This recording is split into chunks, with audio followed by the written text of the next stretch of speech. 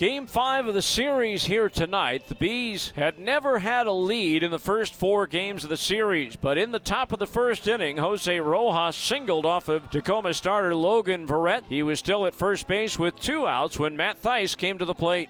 Fastball, that's driven in the air to deep left center field. Thomas going back, still going back at the wall. It's gone! So much for that homerless streak. Matt Thaiss with a 2-run homer to the opposite field and left, and it's 2-0 Salt Lake. But the lead was short-lived. In the bottom of the first inning, Alan Hansen singled with 1 out. Taylor Trammell lined a base hit to right. Brian O'Keefe walked to load the bases. Jose Godoy grounded out to Stefanik at second base, scoring Hansen, and the Bees' lead was cut to a run at 2-1. Still 2 runners on base, though, with 2 outs for Marcus Wilson.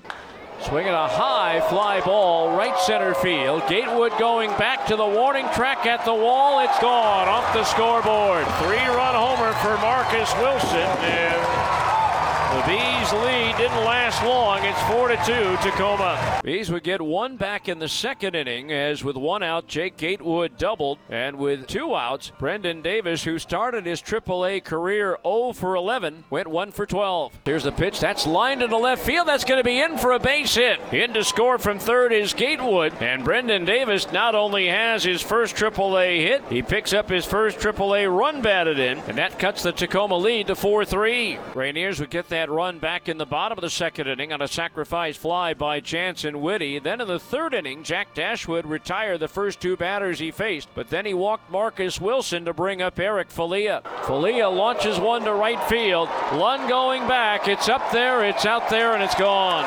Eric Falia with his 3rd home run of the year.